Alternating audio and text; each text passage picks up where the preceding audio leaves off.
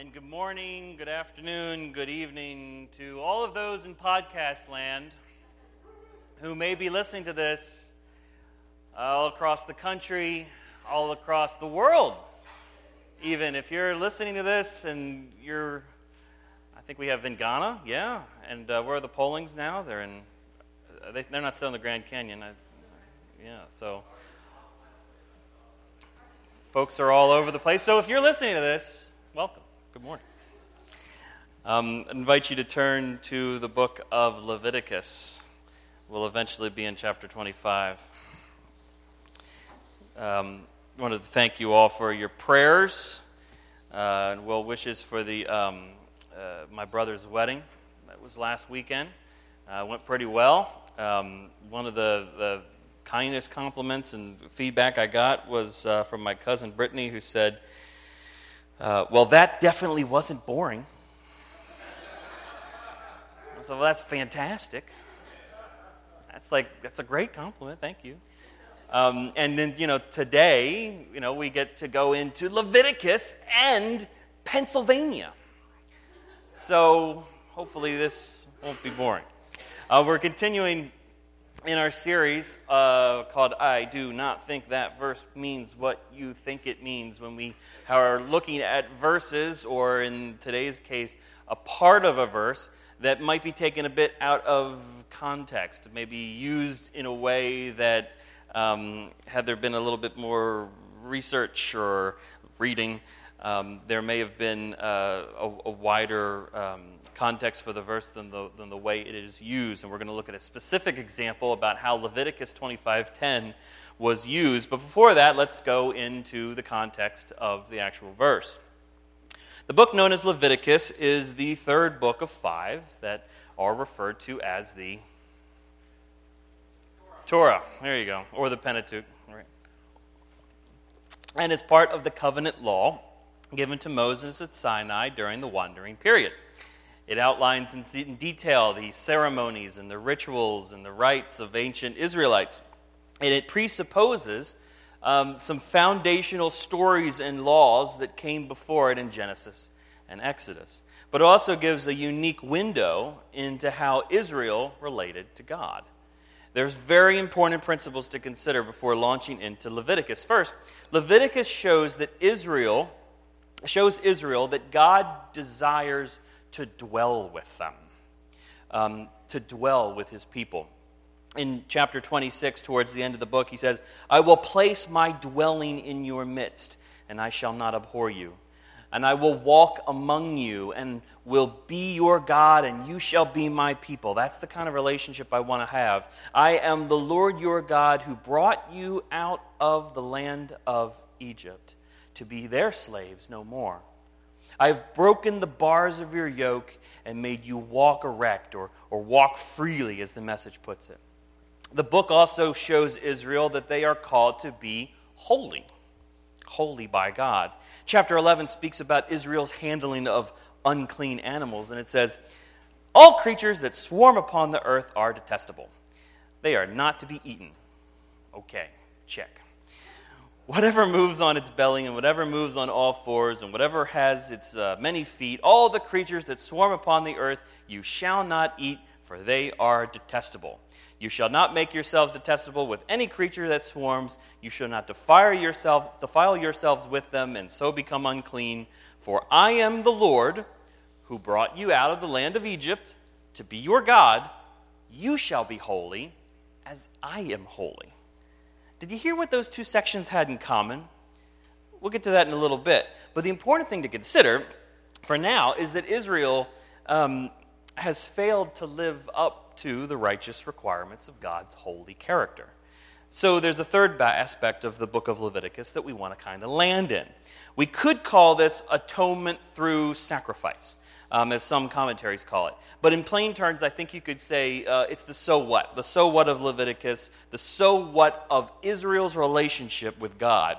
And given the fact that God desires to, 1, dwell with his people, and 2, guide them on a path to righteousness, there's going to be ways in which God wants Israel to live out their relationship with him. So after Leviticus describes an extensive sacrificial system and the roles of priests in their society, it's then going to outline these great national festivals and God-ordained traditions that could speak into Israel's identity. Anyone who's tried to read the Bible cover to cover may have lost steam somewhere in the middle of Leviticus.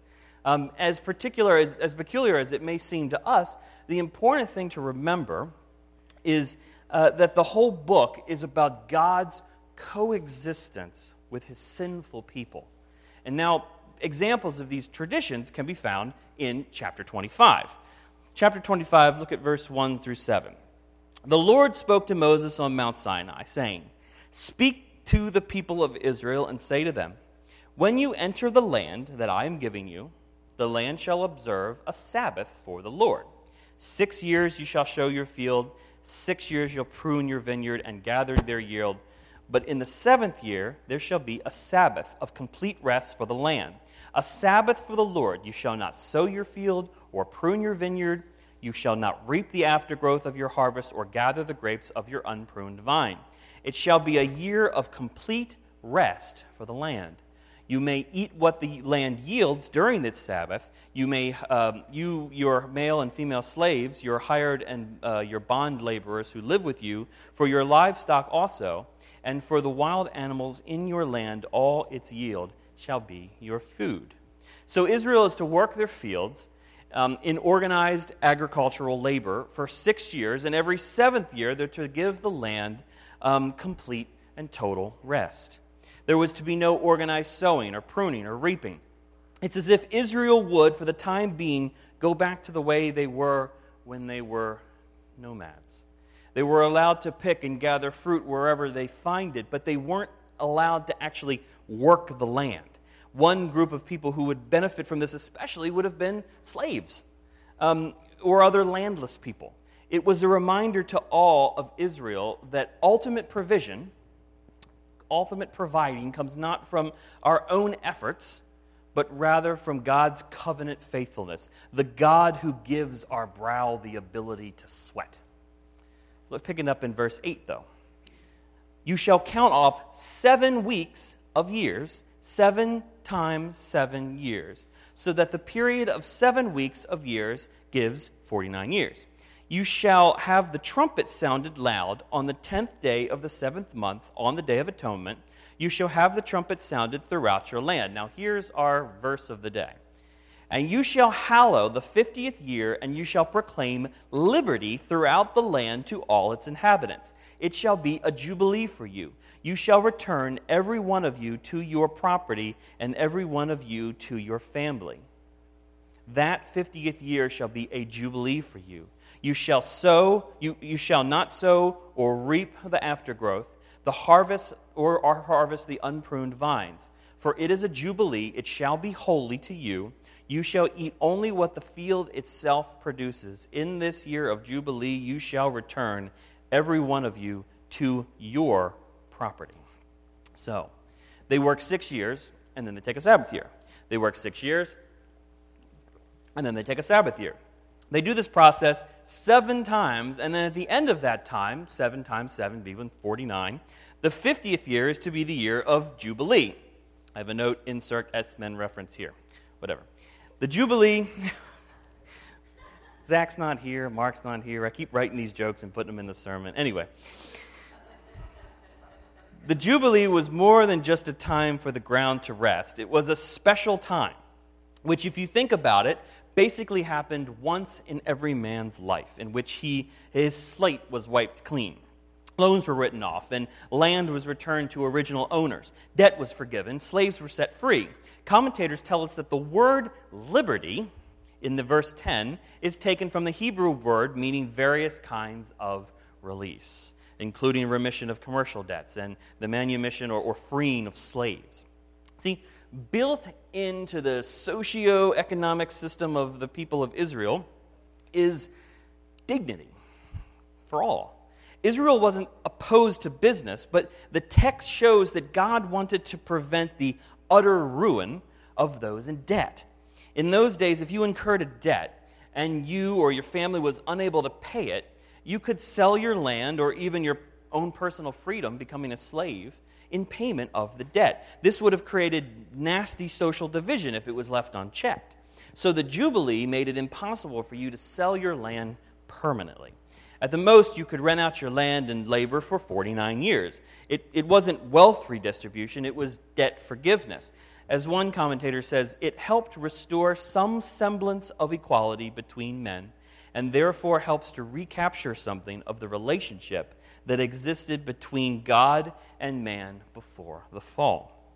Anyone who has struggled with debt, or financial or otherwise, knows how crippling it can be. It can break a person's spirit and then create a chain of events that cripple their family. Imagine the embarrassment of being thrown into debt because of a bad crop season or because of someone falling ill at the wrong time. Imagine the pain infecting your children and your family as it's passed down through generations and becomes more than just money problems. It becomes a loss of dignity. Then at the Jubilee, there is release. That big mistake, forgiven. That massive debt, forgiven. That land you lost, returned. Slavery, no more. The Jubilee is a reminder that we are all slaves. We're all servants to God. The end of the chapter says, "For to me, the people of Israel," this is God speaking to Israel, "for to me, the people of Israel are servants. They are my servants, whom I brought out from the land of Egypt. I am the Lord your God." Because the land was never yours to begin with. Your abilities were never simply of your own design. You may have had success. You may experience failure. You may look at your life and wonder how it ever got this bad. Or you may feel justifiably grateful for the incredible blessings that God has given you. Blessings of a home, or blessings of a family, blessings of a career. Regardless, God says, I am the Lord your God. I brought you out of the land of Egypt. I give you identity. I give you hope. In my hands, I hold your life. That was what the Jubilee intended to remind Israel of, if they had kept it. It's not clear whether they did. You know the story. Moses dies and the Israelites enter the Promised Land. They get too big for their britches and are eventually overtaken by a variety of ancient superpowers. The last of which was the Romans, who occupied the territory during the days that Jesus walked the earth. We're just skimming through history right now. Jesus' ministry grows, even after his crucifixion, through an ecclesia of men and women who testify that he rose from the dead. The church grows significantly and expands to, among other places, eventually Western Europe. Unfortunately, the church makes many of the same mistakes that Israel did before them, and Christendom is led into civil war. One region that felt this conflict particularly is the British Empire. Over 2,000 years after Israel wandered in the desert, Europe found itself in the midst of internal religious divide. Catholic warred against Protestant as the church fought over the true way to express faith in Christ.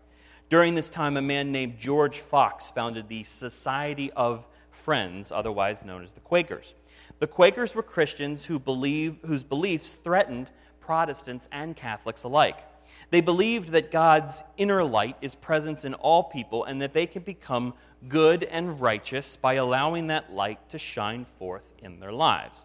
Being staunch pacifists, they didn't fit in well with the unstable political environments of the 17th century Europe. And by 1700, about half of the Quakers in England and Wales had actually migrated to America. Many settled in what was known as West New Jersey in an attempt at living together in brotherly love, without war, without lawyers, or fraternal conflict. And this worked for a while. But as the social and religious diversity grew, the system began to break down, and the Quakers, they looked westward, and to the western banks of the Delaware River, where a man named William Penn was about to launch a large holy experiment. The son of a Commonwealth admiral, Penn grew up surrounded by privilege and important political connections. After attending Oxford and English law schools, Penn went on to manage his father's Irish estates. Penn was a gentleman of the day, but he was also a Quaker, and he was quite brilliant. In the late 17th century, he discovered that the king owed his father a large debt. Penn converted this debt into a charter for an American colony that would in time come to be known as Pennsylvania. This sure isn't boring. Quaker colonists came to the New World unarmed, not even organizing a militia until after 1740. They had such a good relationship with the local Indians that they nicknamed him Miquon. I don't know if I'm pronouncing that right. Is there a word for quill, which was like a pun on pen? Those crazy natives. The colony struggled with the right form of government and didn't stabilize until the 1720s. But through it all, Pennsylvania remained a haven for religions, for all religions, which grew into a source of pride for those colonists. Now, in 1751, the Speaker of the Pennsylvania Assembly ordered a new bell be made for the State House in Philadelphia. The bell was originally cast in London, but soon after it arrived, it cracked. Two local craftsmen, John Pass and John Stowe, cast a new bell in 1753 using metal from the original one. So that's why on the center portion of the bell on your bulletin, the inscription reads, Pass and Stowe, Philadelphia, 1753.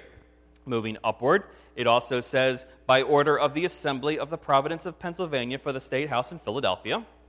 And above that, it says, proclaim liberty throughout all the land unto all the inhabitants thereof, Leviticus 25:10. Oh, you say. I don't think that verse means what they thought it meant. The State House quoted only part of the verse 10 and took the line completely out of context. They used it to refer to the part of the citizenry in making laws to govern their own and allowing citizens to freely choose their own religion. The context of Leviticus, which we discussed earlier, shows that the verse is entirely about the year of Jubilee, the time of liberty, as in the time of release, in which debts are forgiven and slaves are freed.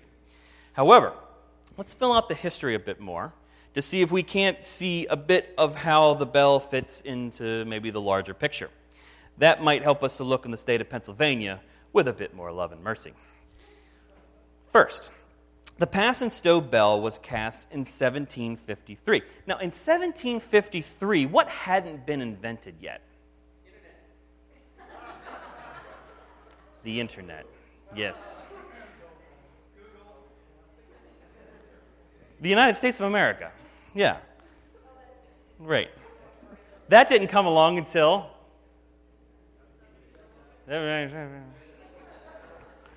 The bell was cast for the PA State House for a specific purpose.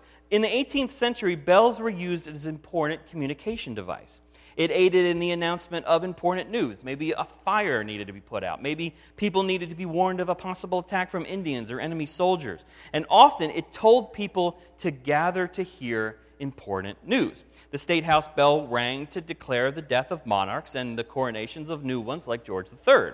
It called together gatherings for discussion on the Sugar Act in 1764 and the Stamp Act in 1765. Historians doubt it, but tradition even has it that the bell rang to announce the news associated with Lexington and Concord and to call Philadelphians to the State House to hear the first public reading of the Declaration of Independence. The term Liberty Bell actually wasn't coined until abolitionists used the term in the 1830s. The bell was taken as a symbol of the group who were attempting to outlaw slavery.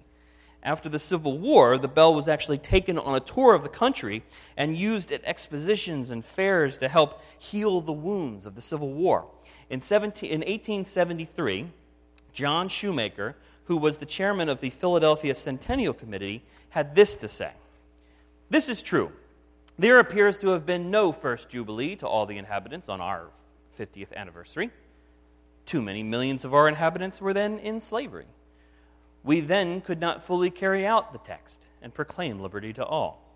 But now upon the second 50th year, we are able to do so. Cracked and shattered as the bell may be, the base upon which that motto is cast remains firm and solid. And as shaken as our country has been with the din of battle and bloody strife, that principle remains pure and perfect for all time to come, and the whole text, Liberty Jubilee, will be literally carried out in 1876. Liberty can now be proclaimed throughout all the land to all inhabitants thereof. Not quite. On many levels, not quite. There's one principle here, though, that I think is worth mentioning as we close. And perhaps it'll help point us in the right direction as we kind of ready our hearts for communion. Luke tells us in his account of the gospel that once when Jesus was in his hometown of Nazareth, he went to the synagogue on the Sabbath, as was his custom. At one point, he actually reads from the prophet Isaiah, saying, "The Spirit of the Lord is upon me, because he has anointed me to bring good news to the poor. He has sent me to proclaim release to the captives and recovering of sight to the blind, to let the oppressed go free, to proclaim the year of the Lord's favor." After he read it, he sat down and he told those gathered that today this scripture has been fulfilled in your hearing. The quote was from Isaiah, but you can hear the themes of liberty and freedom and the year of the Lord's favor in the words as they reference themes in Leviticus of the God who desires freedom for his people. Friends, God desires for us to dwell with him, to be holy as he is holy.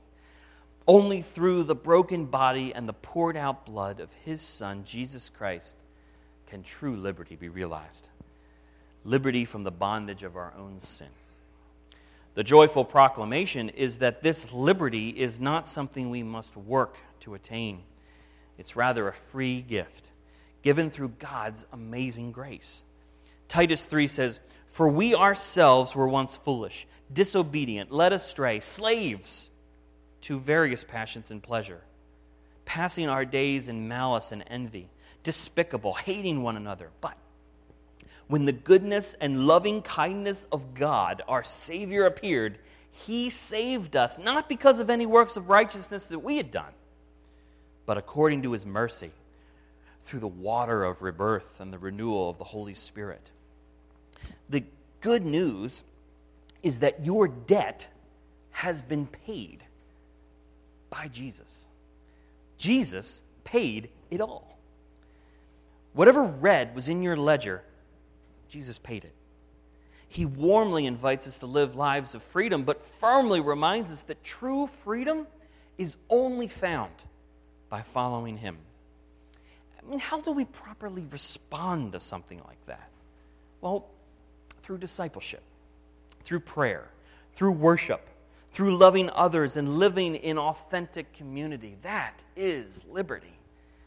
I'll remind everyone that we are preparing for our annual baptism that's going to be held at the halls on August 24th.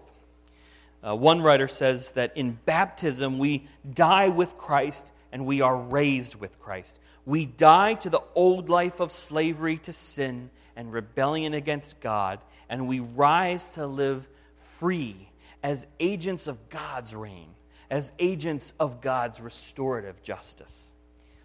If you worship Jesus as King and you've not been publicly baptized, I encourage you to spend some time praying. Perhaps as we take communion, asking God if this summer he's calling you to make a public declaration of freedom because Jesus is your liberator and you want the world to know it. In the same way, coming forward for communion is just as serious. Our communion table at New Hope is an open table, and we invite all of those who call upon the name of Jesus Christ as Lord and Savior to come forward. Now, if you do not worship Jesus as King, you should not feel obligated to participate. The bread is unleavened, the red is wine, and the white is grape juice. First, though, please stand and join as churches throughout the century have done in the reading of the Nicene Creed.